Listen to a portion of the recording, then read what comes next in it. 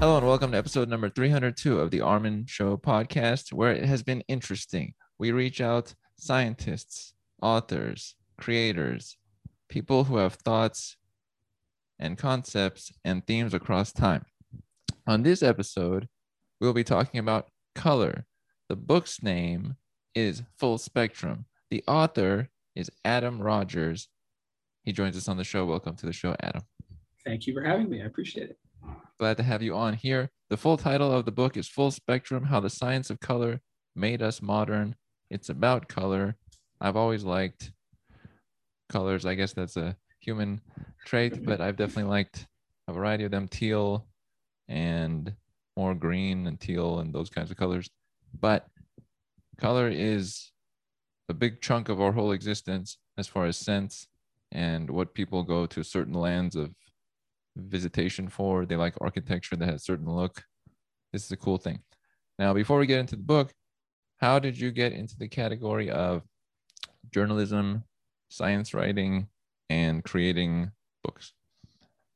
Right. Well, I think that I was always on in my mind as a kid a parallel track of being a writer and thinking that I would be a practicing scientist.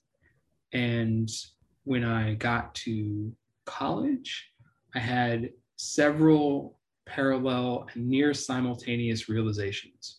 One of them was that I was really enjoying being a journalist. I was a college journalist.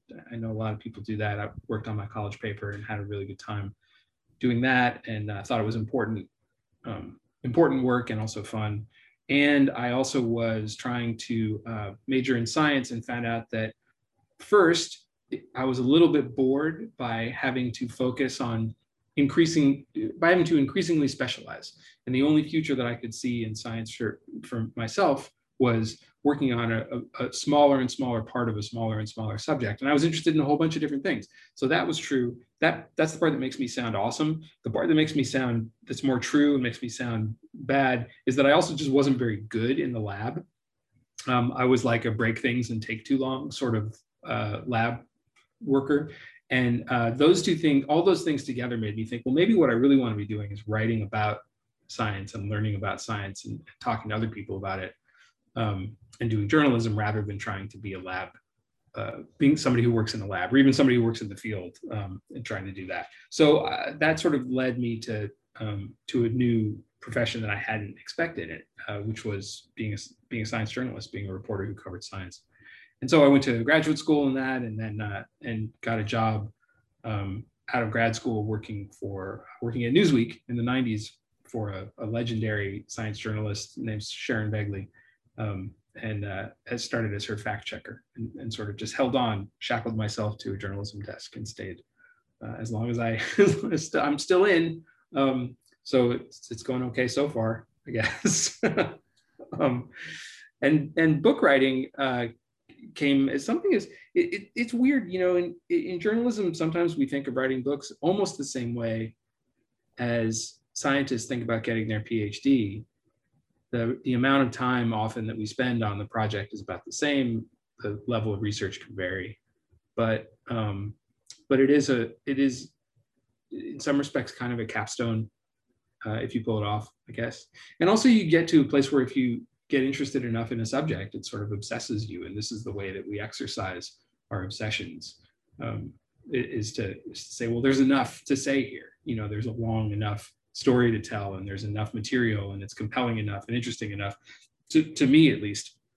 Some people can be a little more casual about their book writing, but I find I've written two now, and both of them have been essentially personal obsessions that I could imagine spending years and years learning as much as I possibly could about it, and then trying to figure out how to synthesize what I had learned and tell somebody else in a way that they, I hope, will also be as interested and compelled by the subject as I am. Mm-hmm. Right. This one was a decade or more in the works. One thing that was interesting to me that you said there, when you were in class, you didn't find the interest in like highly specific and then making it down to a small category. I had the same feeling that you're describing. At one point, I was like, if I was the one who figured out a certain organic chemistry compound and how it connected to something else, it would be very valuable, but I wouldn't be interested in that. Whereas if I connected a bunch of different concepts, that would be a cool thing. But for that, you have to go broader. So I And I kind of like think that you mentioned that. I think too, like you can, I now looking back, this is a lot of decades ago. Looking back, I think there would have been a way. There are ways to be that kind of scientist. I couldn't see my way clear to do it when I was 20, basically. And my mentors in science at the time couldn't see a way clear to do it either. That wasn't the kind of science that they did. So it's certainly possible. There's somewhere out there in the quantum foam of the multiverse, there's maybe a successful scientist version of me who actually did that and then occasionally still writes too, I guess. It's hard to track that stuff. But I think ultimately for me, I was more comfortable in front of a keyboard than a Bunsen burner and a Erlenmeyer flask. Although I still like Erlenmeyer flasks. Those are really cool. It can be shaken. Things are mixed. Yeah, exactly. Things are mixed, like the ideas that we have or colors of paint can be mixed as well. That's right. That's the operative metaphor. which is quite cool. Paint is often in a color. Now, the book you have written that is behind you there also is about color and how it made us modern. What is the general concept that the book presents about color? I think the thing that I didn't know I was going to discover or want to talk about until I was actually in the process of putting it all together was that there are a lot of ways when we talk about colors, we mean a lot of different things all at once. And the one that threads through the book the most prominently is that color is a kind of technology. It's a way that human beings look at the natural world, look at the existing world around us, the universe, and then change it. We make something that's not there. And in the case of colors, that's looking out at the colors all around us, the things that we see every day, which are a combination of the rain of uncountable photons coming from the sun and cascading through the atmosphere and bouncing off of and through all of the things around us, and how those things around us interact with those photons or interact with the wavelengths of electromagnetic energy they're encountering. Those are two different ways of talking about the same thing, and create color. And those colors are so that's two different things right there, right? That's sort of the chemistry and biochemistry of the surfaces of things around us, and also the physics of the photons or the electromagnetic fields around us as well. And then those combine with the biochemical meat of our eyes and our brains, and that happens in a different way in every different living thing that can perceive light. So what human beings think of as color is the visible spectrum, as Isaac Newton described it first. Is different for a bee or a bird or a snake or an archaebacterium. The range of things that constitute colors change. But as far as I know, human beings are the only living thing that then takes elements of that natural world and combines them and grinds them up and mixes them and does operations on them, does technic on them to make not new colors in the sense that they aren't colors that didn't exist in the universe before, but make colors that didn't exist in a way that we controlled, and do things like apply them to our own bodies and apply them to the textiles that we make and the surfaces around us, like cave walls or the walls of our houses now. So in human history, there ends up being this kind of pendulum swing of creating new ways to make colors, and then using those as a way to understand more of the science of what colors are in some objective scientific, or it's not objective, at least in some physical real sense, and then taking that new knowledge and using that to make new colored things, make new things that have colors. This back and forth swing of history that begins tens of thousands of years ago in caves with people grinding up iron oxides to make ochre paint, and really ends if we all get to go back to movie theaters sometime in a high resolution, high dynamic range, laser projected digital movie theater with looking at colors on a wall again, where we are today. I like that you mentioned the oxide there. There's a few examples of chemicals along the way that are the basis of color in the book. Where Right. You mentioned that thousands of years ago. Where did color start to become more mainstream in its usage as far as like it's part of society? It's hard to put an anthropological, archaeological finger on that, but Mm. I spend a little bit of time in the book in a cave on the South African coast called Blombos. And Blombos has been an archaeological site that's produced a lot of different firsts, like some of the earliest ornamented beads that human beings used, or early drawings on a surface, scratchings onto a rock to make a design. And when it's difficult because when archaeologists or anthropologists say this is the first one, what they mean is this is the oldest one we've found. Right. So it doesn't necessarily mean that's where it started. And there could be other examples that exist out there they haven't dug up yet. And there could be a lot more examples that, disappeared, that didn't survive 80,000 years of human history. But in Blombos, one of the things that they found about 100 feet down, as they dug through the sand in the base of this cave, were a couple of abalone shells. So an abalone shell is like, it's a big mollusk, and the inside of it is like an oyster or a clam. It's got that nacreous surface, so it's really smooth and a little bit shiny. And in those abalone shells, they found rocks that had been smoothed to the extent that they fit really well. So they fit right up against the walls of these abalone shells. And they also found traces of ochre, of iron oxide, which comes in a bunch of different colors depending on other minerals that it's mixed in with and depending on how it's been heat treated, whatever. It's sort of a range of yellow to red to purple, but they found traces of ochre and also traces of trabecular bone. Trabecular bone is the spongy bone, like near the cartilage or in your spine. It's got kind of blood and fat mixed in with the pores inside the bone.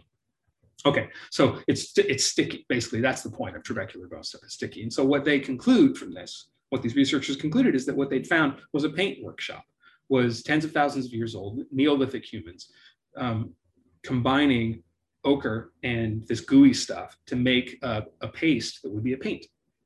Because pigment and a binder is essentially, that's what a paint is. That's how human beings make a colored thing that they can apply to a surface. And so what they were using that ochre for is still in play. The color red has a lot of significance culturally for human cultures throughout history, because it represents blood or menstruation or other spiritual important things. If you're a human being, we're living with other human beings, nobody really knows.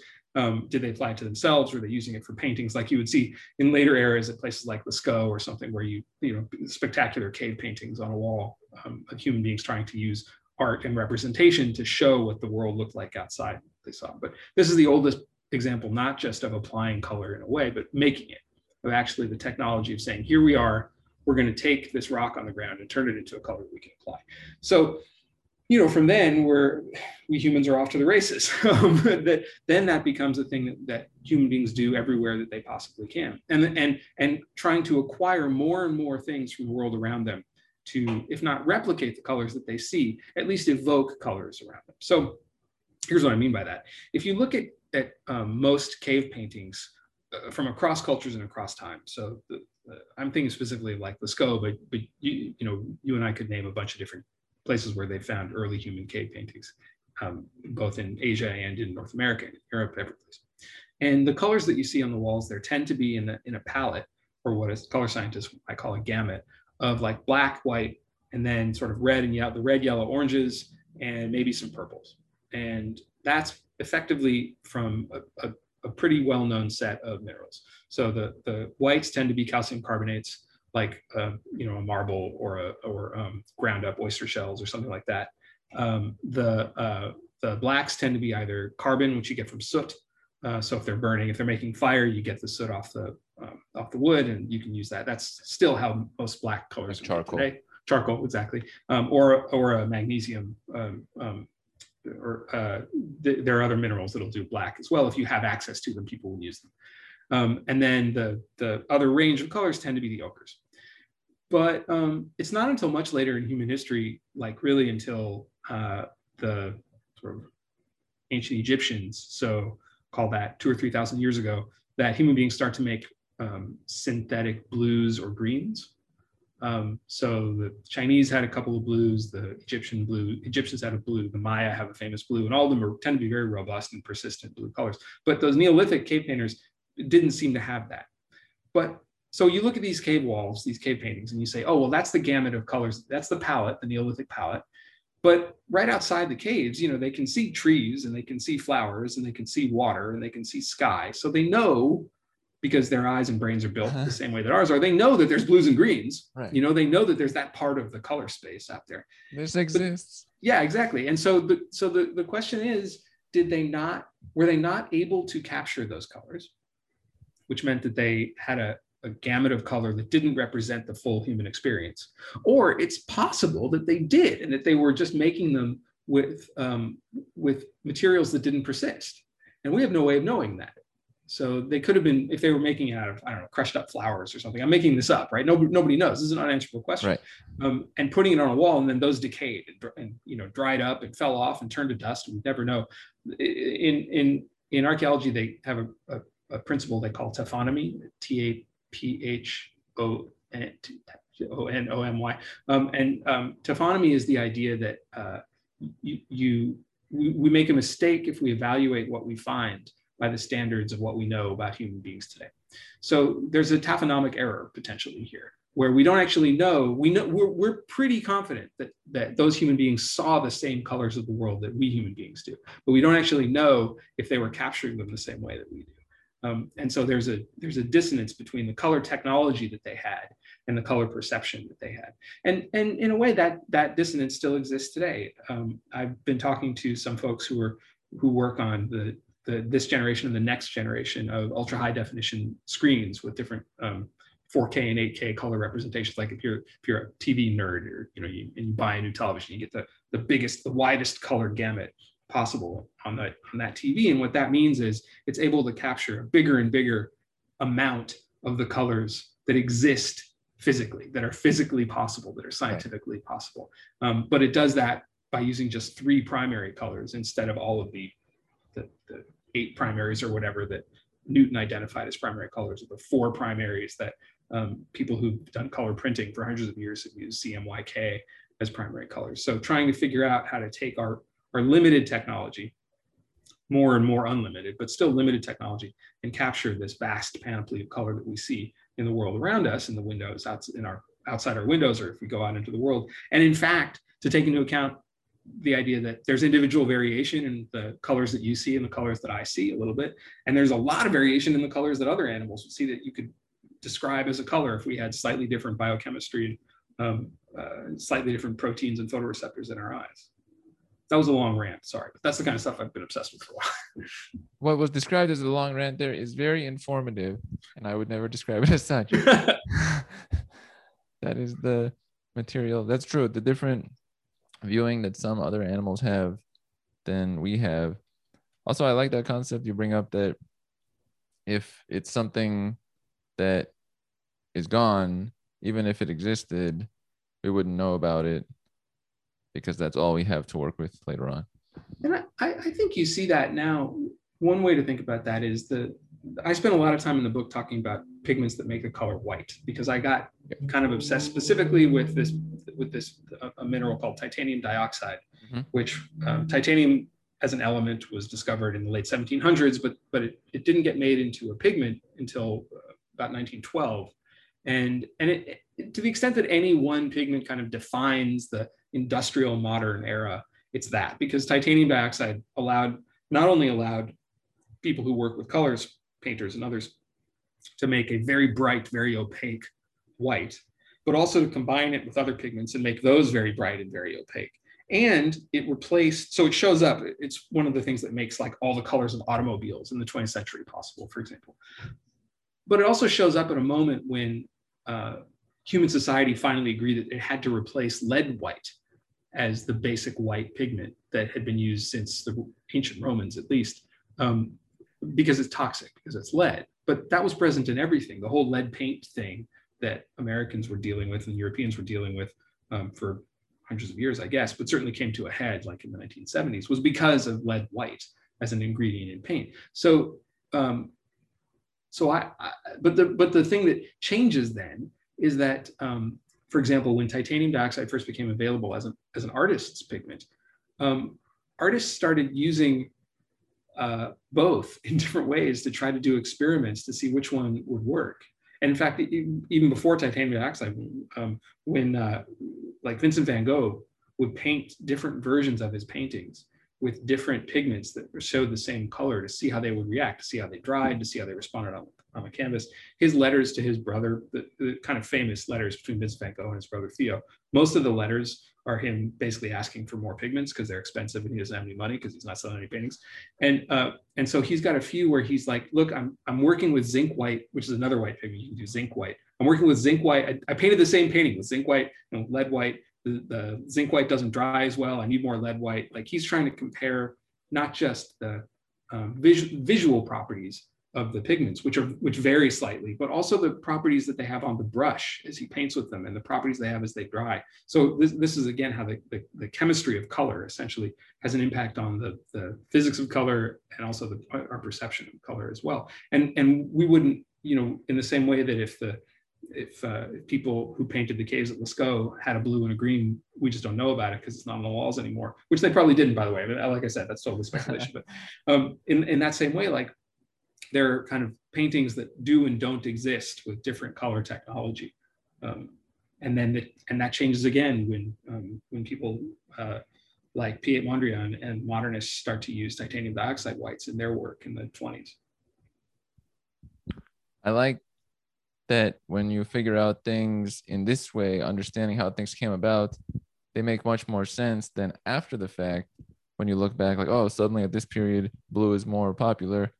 Maybe because it just started to appear, or let's say white as a base. We forget that before that, it was not. And then right after that, suddenly there's like an expansion and let's try out a bunch of options. And now the artist is like a scientist in that way, checking out the properties.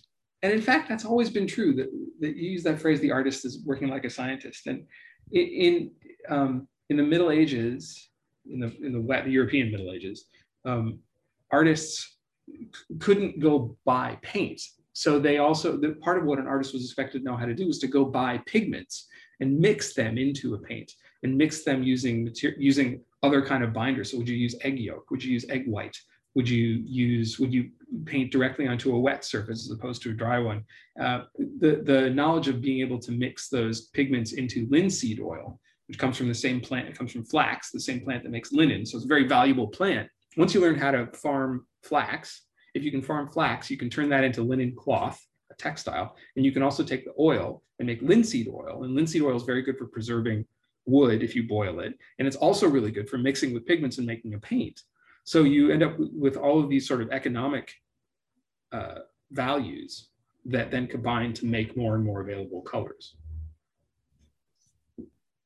The people trying things always in my mind are at the forefront because they'll fail with something won't stick properly, it won't stick to a canvas, this one's brighter, this one's not.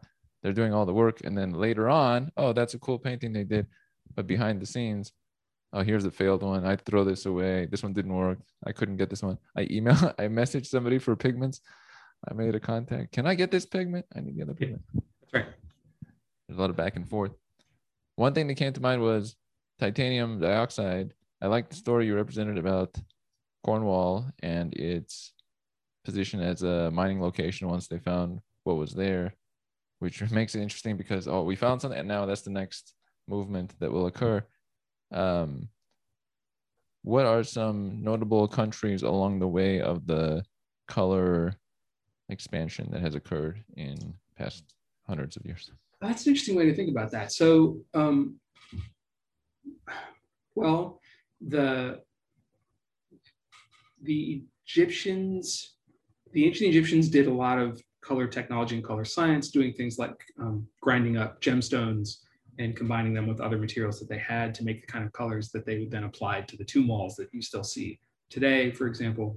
Part of that is because really the places that we would identify as being important for the technology of color tend to be the places that we'd identify as being important to trade routes as well. Because in the same way that, like, I don't know, like I was taught in kind of, high school history, the trade routes are about things like spices and silk and farm goods and things like that, right? Saffron. Yeah, saffron, right? Or whatever you're, or like, finding potatoes or like bringing some plant from the New World back to Europe, that Africa. kind of stuff. Uh-huh. Right. But in the same cargo holds that were carrying sugar or actually, sugar is probably a bad example because that was all involved in slave trade too and had a whole bunch of bad implications. But in the same cargo holds that were full of spices from Asia, let's say, they were also full of pigments. They were full of the materials that would make colors as well. And in fact, colors, the material to make colors and colored objects were critical to like the Silk Road. So because of my age and because I come from the United States, most of what I was taught about like the period between the kind of fall of Rome and the Middle Ages in Northern Europe is that like that was really just like white people scrabbling in the mud to kill each other. But in fact, like the problem with that vision of history, and I don't think people are taught this anymore. I think that's just because I'm old. But like if you just rotate the globe kind of 1/4 counterclockwise, you're looking at like what was actually going on in the world, which was this incredible, 1,200 years of active trade and politics and culture centered around the twin poles, basically, of Peking and the Abbasid Empire and Iraq, right? And that was the Silk Road, is like 1/3 of the planet trading goods and competing to have the best trade goods. And one of the things that they competed on was how cool the colors they had were. So like a world-changing technology that Chinese cultures during the Tang era basically came up with, so about the 800s, 700s, 800s, was being able to take mud that they scooped out of the ground and heat it up hot enough so that not only did it become solid, not only did it become earthenware, not only did it become ceramic, but it became porcelain. And porcelain was valued for its material properties. It's very light, it's very strong, it's beautiful. You can make beautiful shapes out of it. You can trade it if you have ships because it's really heavy. You don't want to take it across land. So the maritime Silk Road becomes this route to trade through Southeast Asia and into the Arab world of porcelain, but also how you can color it. And one of the things that the Chinese had was in the north, they had these kilns that were using kaolin, material that they had in plenty because of the geology of China, to make beautiful, bright white porcelain. And this became one of the most valued materials in the Silk Road era world. In the south, because they had a slightly different kind of mud, basically, when they dug down to it, instead of making beautiful white porcelain, they made beautiful green porcelain. So there's this competition between beautiful white and beautiful green, and the cultural moment that says, well, the thing that we do now culturally, if you're really cool, is we drink this new stuff that we call tea.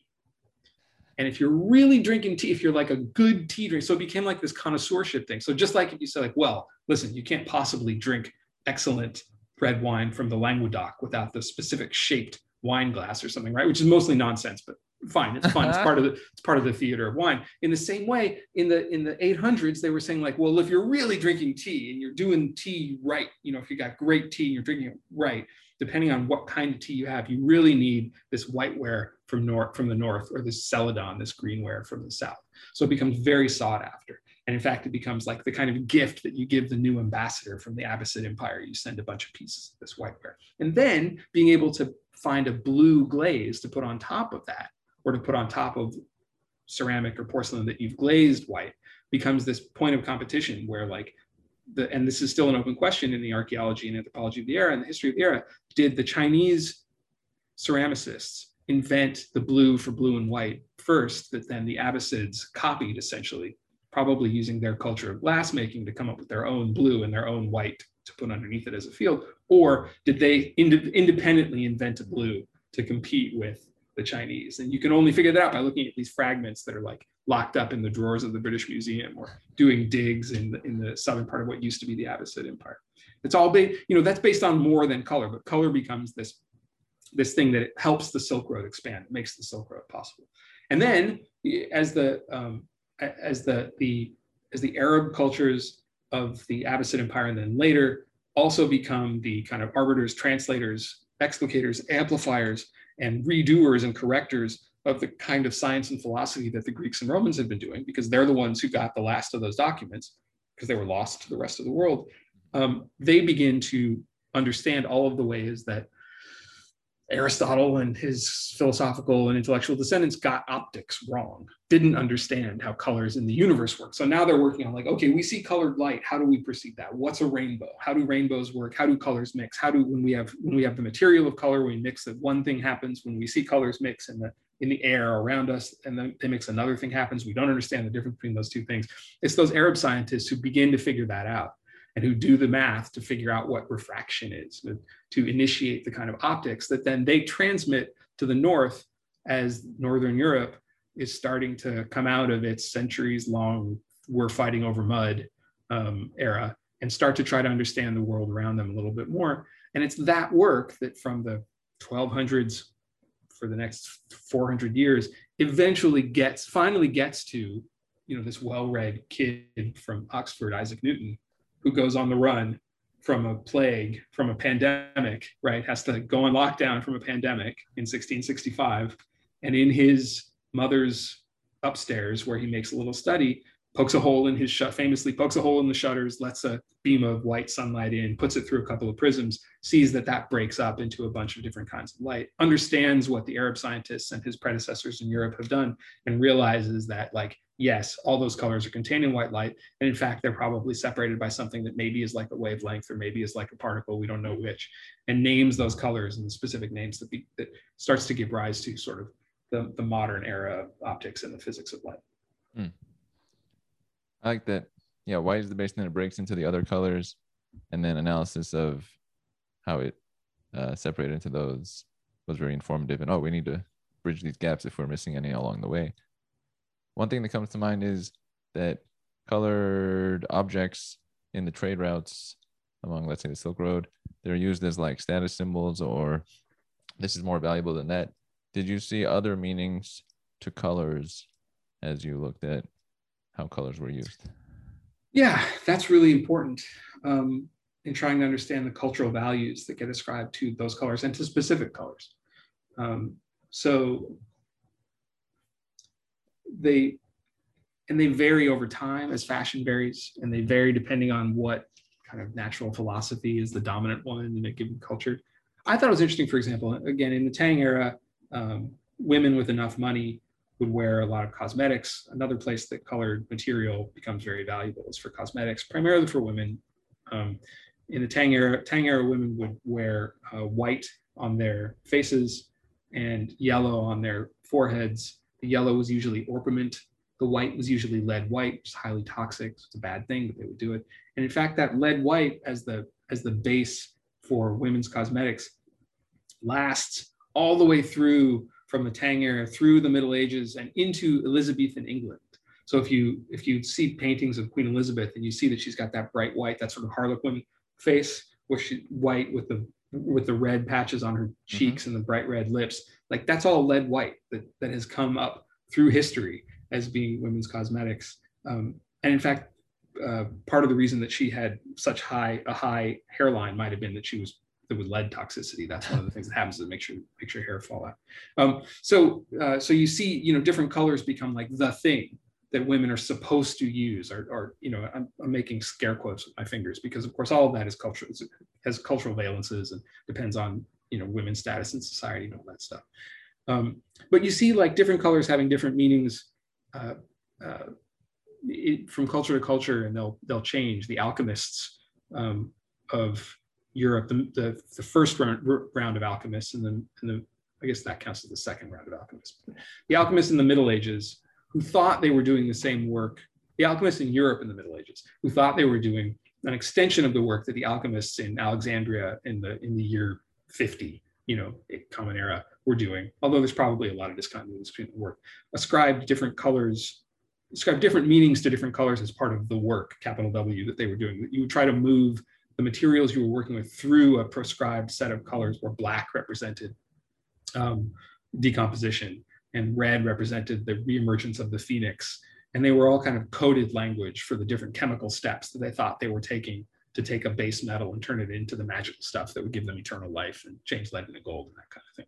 But the colors so they gave those kind of colors meaning. And at the same time, the Kabbalists of early Judaism, and that's a kind of mysticism that's lasted through through the beginning from the beginning of the Talmud through today even ascribe different colors to the map called the Sephiroth, which is like the map of the map of creation in the mind of God. Each of the sections of the Sephiroth, like wisdom and justice and stuff like that, they all have a different colors attached to them as well. So you can kind of do math with the colors in the same way that you could do math with like the geometry and math of the Torah, ascribing different numbers to different letters, that kind of stuff. And you see that all the way through even today, where the idea in the West is that a wedding dress, if a person's getting married and they're going to wear a dress, that should be white, because that in some Western cultures represents virginity and purity, whereas in a lot of Eastern cultures, white represents grief and death. It's what you wear at a funeral. And those have really different emotional valences, of course. Same color, same material, same white silk, right? But they have entirely different meanings. So and that's been true all along, is that you get these colors and they're very meaningful. I guess a classic example of that is purple being representative of royalty and wealth, because the prime pigment that was used to make purple was made from these little tiny snails, these mollusks found only in the Mediterranean, and you had to grind up like thousands of them just to get a small amount of it. So it's very expensive to make. And so only very wealthy people could have it. So purple became the signal, if you wore purple, that you were rich. And then because of that, it became something that only powerful people were allowed to wear. So at a certain period in ancient Rome, only like senators are allowed to wear the purple. It becomes something that only a pope is allowed to wear at a certain point.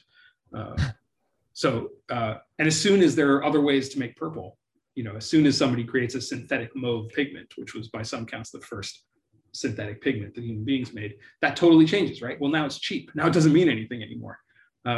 So the color has changed. The color changes its cultural symbolism because the technology to make it changes.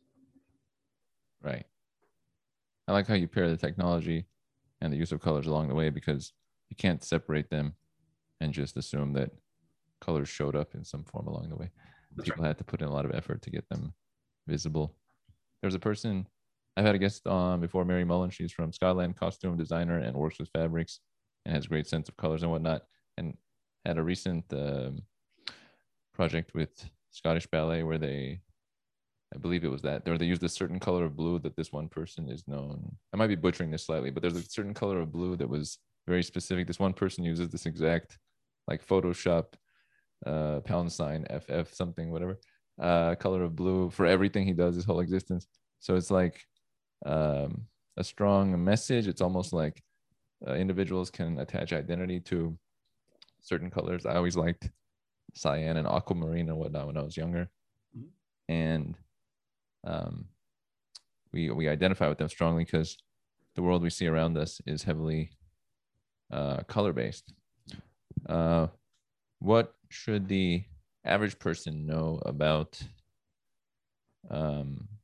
color, or can they use it in some way to motivate themselves? Is there any purpose that can be added to color? Like writing with different colors, or putting more colors in their room, or things like that. This is like a tangent from the book, but yeah, concept. This is one of those. It's funny. I had the similar experience with the booze book too, where people would say like, okay, well, what's the best thing to drink then? And back then, I would have said, if I acquired one lesson from writing that book, it was that people should drink the thing that they like. Mm-hmm. That was really important, because there weren't really objective standards for any of this. There's an interplay, because this is all what we're really talking about is a matter of the senses, mm-hmm. a matter of how we apprehend, how we use the meat in our heads to take input from the world around us and turn it into a model of that world that we can then live in our minds. And the thing about the senses is that they are a beautiful but imperfect way of apprehending a world that objectively exists, right? We're not in the matrix. You and I aren't plugged into a thing that's making a world in our heads. We're in a universe, and we have to somehow take that in and make something out of it mm-hmm. in our brains to have cognition. And the means that we have to do that are great, but not perfect. and they're a little bit different from person to person. So the room that you walk into and find beautiful because of its colors is not the room that I walk into and find beautiful, because I literally perceive it as a different room. It's a little bit different. And that comes from just my training and my background and my experience and what I know about colors and design. And the same for you, but also because our eyes are a little bit different, and the distribution and the number of red, green, and blue photoreceptors in our retinas are slightly different in different places. And they're neurologically, they're neurophysically wired to each other in slightly different ways. And the neurobiology of how they're all talking to each other and talking to the first node, the first synapse in our brain on the way to the visual cortex, is slightly different. So we're literally seeing different worlds. And I think, so here, this now becomes metaphoric, because the brain is not really well understood even by the best neuroscientists in the world. That actually fills me with a lot of hope, weirdly, knowing that your world's a little bit different than mine, and my world's a little bit different than yours, but that we can still talk about our worlds with each other. We can share some language to talk about it. We both know that there are some differences, and it's in those differences that we can find our own humanity. Say, oh, you see it like that, I see it like that. That's interesting. Here's where we can figure out how we're both seeing the same thing in different things. That's what makes us human. And we can connect on that level to find a set of colors that both of us can agree are pleasing, even if we don't quite see them the same way, even if we use the same names for them, especially if we don't use the same names for them. You mentioned cyan and aquamarine. Yeah. And it would be interesting, because the blue-green region of color space in terms of human perception is a very complicated one for a lot of different reasons, both neurophysiological and also linguistic. I wonder if you secretly picked like color swatches from Pantone or from Munsell and said, okay, well, that one's cyan, that one's aquamarine, and put them in front of me. I wonder if I would say that one's the cyan one and that's the aquamarine one, right? Mm-hmm. Right. Or if you would say like, no, it's the exact opposite, because those are very close colors to each other, right? Right. Cyan is sort of a classic blue-green because it's used in color printing. Aquamarine probably has maybe a little bit more of a green to it. I don't know. Those kind of differences in language and color use and color perception are so vast that there are entire realms of linguistics and neuroscience dedicated to trying to unpack them. And I find that wonderful. I find that the idea that something that you and I would both say is so intrinsic and inimical to how we see the world, literally how we see the world, what colors they are, is actually poorly understood, is an edge of science, is a world that people haven't figured out yet. I find that wonderful. I love finding that kind of stuff. I think that's beautiful. Right. I like multiple concepts here. Good thing they're all still in my mind. One is empathy, highly valuable between us. The people who I will connect with probably forever will be the individuals where it's calm and there is communication, sharing of our thoughts or knowledge. It's like calm and it can happen. There's growth, which is not, it's uncommon enough to be a cool thing to look for. Yes. That's one. The cyan, I just wanted to throw in the late 90s, I was in high school or middle school, something around that time. And for Microsoft Q Basic Programming, we did, cyan was one of the 16 colors. So if you did write 16 letters in a row with different colors alternating from 1 to 16, cyan would be like number 4 or something. So pretty cool stuff there. And then the third point I wanted to bring up was, in the end of the book, you gave an acknowledgement to Carl Zimmer, who I've had on the show before, wonderful science writer, and his impact and others' impacts. Who are some people in the writing or journalism or science writing space who have been influential to you? Oh, wow. One of the nice things about having been doing this for a long time is I've actually gotten to meet a lot of these people also. So I have, some of them have become friends even, which has been delightful to me. And some of them are just people who I've read at a distance. But I will say, you mentioned Carl. The thing about Carl is, as brilliant as a science writer as he is, because he's also like the menschiest person in the world. And in fact, now, so I've written 2 books, and in both of those, Carl has just out of hand said like, oh, you're working on a book on this? Here, you might want to look at this article. And it's turned out to be like a critical, like a thing that I built a chapter around. He says, he's like, this is cool. It's like, yeah, it's a cast off. It's a Zimmer cast off. This will be the key piece. Yeah, he's like, oh, this is cool. I'm like, yeah, that's pretty cool, dude. Yes, thank you. So anyway, so Carl, I have I've in both of my books I often have, if I get into trouble, like writing trouble, like how do I want to say this, how do I want to write about this thing, I know I want to write about it, what do I want to do, how do I get there. Sometimes I imagine like a scale, a spectrum, if you will, between Mary Roach and David Quammen, where I'm like, okay, how would Mary handle this and how would David handle it if I can imagine it? Like, David would go spend 6 months sailing upriver with this guy to find the one, the one lemur that the guy like invented basically or whatever, and that would be the expedition, and like Mary would do this beautiful, like hilarious trip to the lab where everything was like funny and wonderful, and you just learn stuff you had no idea existed, and you share her wonder, and like just sort of repertorially and tonally, how would they both handle it? Like, and I would try to position myself along for any given module, like along that scale, like a little more Kwame, a little less Mary. Where do I want to be here? So both of them, both as science writers, are really influential on me, I think. To the extent that I would say, I mean, I don't know, that's maybe ascribing a lot more of my work. I think Clive Thompson is a friend and has been a reader on my stuff, and his mind is just a wonderful place to be, and he sees kind of slightly orthogonal ways to talk about things and ways to think about things, and he's been just a great friend, and another person whose cast off ideas have come to me occasionally and have been great stories. Like, I'm not going to write about this, maybe you want to. I'm like, yeah, that's brilliant, thank you, Clive, that's great. So there's them. I think Deborah Blum writes a very nice comment about the book on the back of it, on the back as a blurb, and she's just a wonderful writer, combining history and science, using science as a way to understand history, to understand what happened, to not just say like, oh, this happened as a matter of politics and people sort of negotiating with each other, but also the science changed. And so that's how you can understand that these moments in time, these trends. A person who I have never met but have found totally influential is a science historian named James Burke, who in the 70s, 80s did a TV series for the BBC that also aired in the United States called Connections, that was about how scientific innovation led to questions in other fields that would then lead to more innovation, that it wasn't a linear path, that in fact, this was all about human beings trying to solve other problems and using science from other fields to bootstrap toward the future, basically. And I honestly don't think my work would be what it is if I hadn't watched Connections when I was a kid as a show. So Burke is in there too. I mean, there are a ton more, of course, but those are the ones I think about a lot.